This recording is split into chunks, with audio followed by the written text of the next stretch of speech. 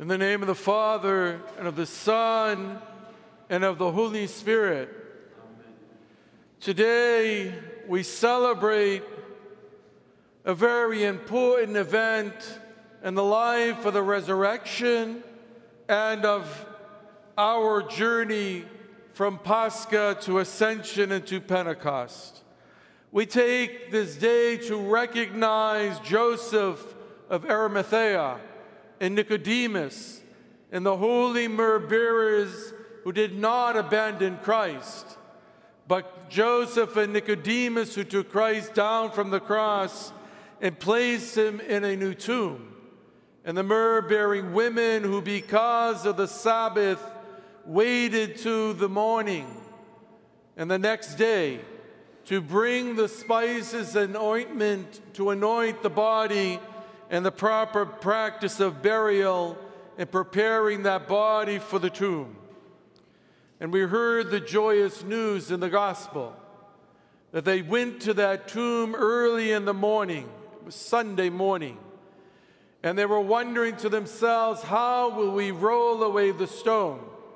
Because in practice, a stone so great and large that grave robbers could not simply come by and move it was placed to the entrance of that tomb.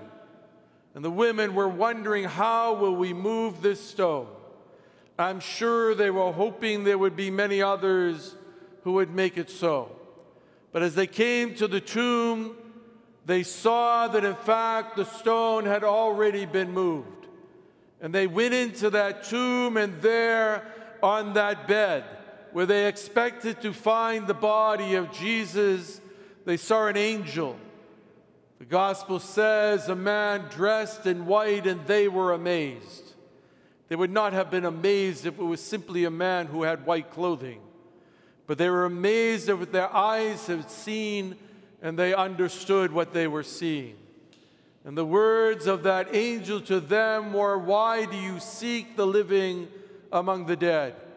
He is not here, he is risen."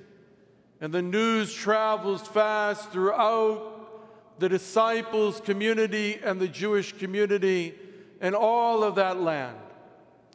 And we come to today's epistle reading, which was read.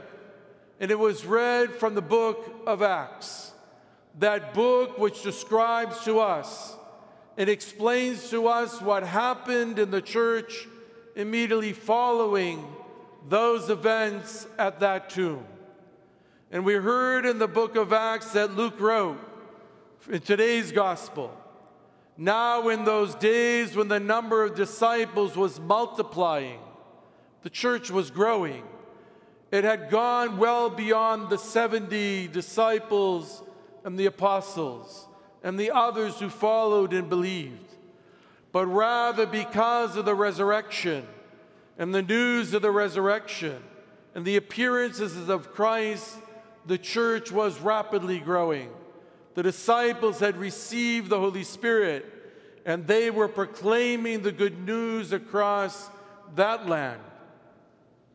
But as we know, with growth comes challenges. With growth comes choices. With growth comes decisions of which way we will go. We will grow, or we will stay small, or we will die. And the disciples, recognizing that the church was rapidly growing and that decisions were needed to be made, we hear in today's act from the book of Acts and the gospel read today how the disciples attended to the issue of that time. Not much different than the issues going on here in this parish today.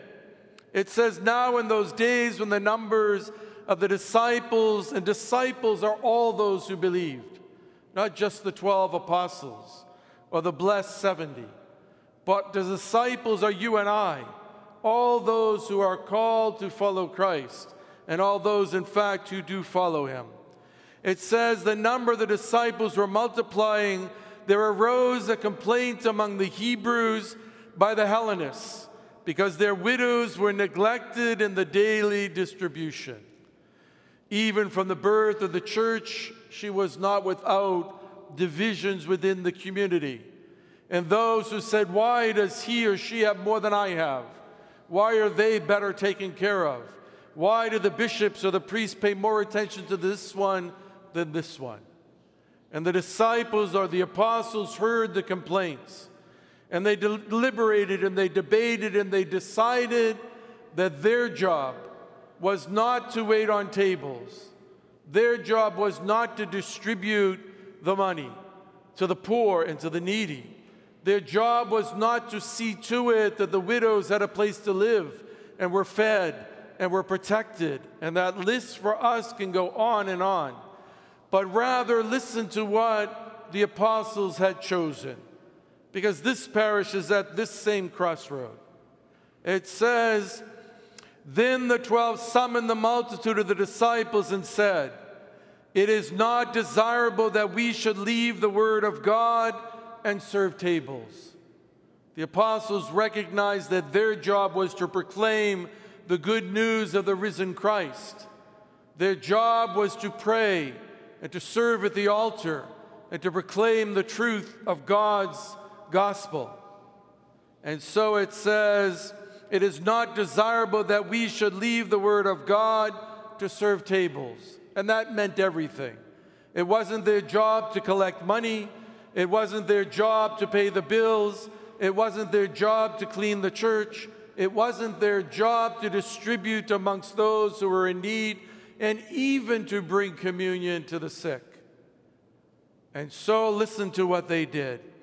Then the 12 summoned the multitude and they said, it's not desirable that we should leave the word of God and serve tables. Therefore, brethren, seek out from among you 7 men of good reputation, full of the Holy Spirit and wisdom, whom we may appoint over this business, but we will give ourselves continually to prayer and the ministry of the word. Listen to whom they chose to help. It says, let us seek out from among you 7 men of good reputation who are full of the Holy Spirit and full of wisdom, the brightest, and those who were closest to God in the community. Today we celebrate the 1-year memorial for precisely one of those called from among you. Father Jean, I remember the day when he was ordained to the diaconate. What you're hearing in the gospel was the ordination and the calling of the first deacons of the church. And they were called to serve in a way that allowed the priests to serve at the altar, that allowed the priests to attend to the word of God and to prayer and to healing and to all of those sacraments of the church. And Deacon Jean, I remember when he was a layman and we worked together doing youth ministry. He was a deacon. He was a servant of the Lord. He was the one whose heart was always with the other. And Deacon Jean is no longer here with us in this church physically, though in spirit he is present, because he's in the kingdom of heaven. And you and I share in this liturgy with all the angels and with all those who have gone before us into the kingdom of heaven. But the time has come for us in this community to once again call from among the faithful of this community those who are ready to serve. And you know, the apostles didn't just choose and ordain deacons. They chose and ordained multitudes of people to minister for the life of the church so that the church might grow and the needs of others might be taken care of. So as you sit there and you say, well, I cannot become a deacon, you are still part of the calling of those to minister and to serve. Because the apostles went on to call many others, even women, to serve communities and even to lead communities in the sense of providing house churches and to do many of the ministries that women did similar to the deacons, but to serve in the church to help those who were in need. It was the women deaconesses who brought communion to the sick women. It was the women deaconesses who helped at the baptisms of women. It was the women disciples who tended to the poor women and often to the widows, not just the male deacons. All of us are called to serve. And the gospel of the book of Acts, and the gospel which we read today, calls us to open our hearts and open our minds to ask ourselves, how then will we respond to the need of the church as those first 7 deacons did when they were called from among the people to serve? They were not priests, they were not bishops, but they were called to serve and tend to the needs of the community. And in so many ways, there is a multitude of people in this community who in fact do that. We have our parish council members who tend to part of this ministry that the disciples of the apostles were calling those 7 to take care of. There are other organizations like Legacy and our humanitarian groups who reach out to the poor and take care of their needs. There are those in the office who tend to the office needs so the priests don't need to do that work.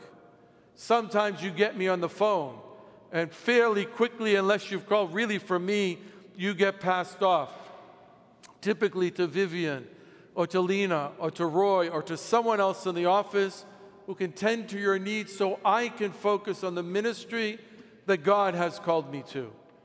There are people like Gabby who works full-time with no pay, but yet tends to the structure of this building and the physical needs of this building. There are people like Lenny and George and Joseph who tend to the mailings and all of those other things that need to be done. Our women often tend to literally the serving of the tables and the preparation of the food. Our teens who have ministries to the poor and the needy and to those who are in need of their help.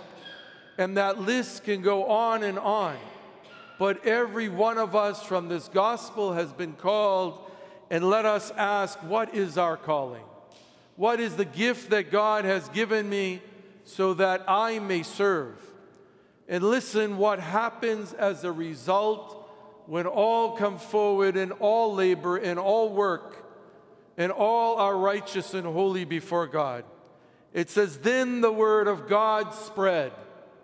The priests were then free to do their job. They were able to proclaim the good news. And the number of the disciples multiplied greatly in Jerusalem, and a great many of the priests were obedient to the faith, meaning they were able to tend to the faith and to do what was necessary to proclaim the good news and for the church to grow. Let us learn from this example from the early church. Let us be mindful of those things that are needful for this community. Amen.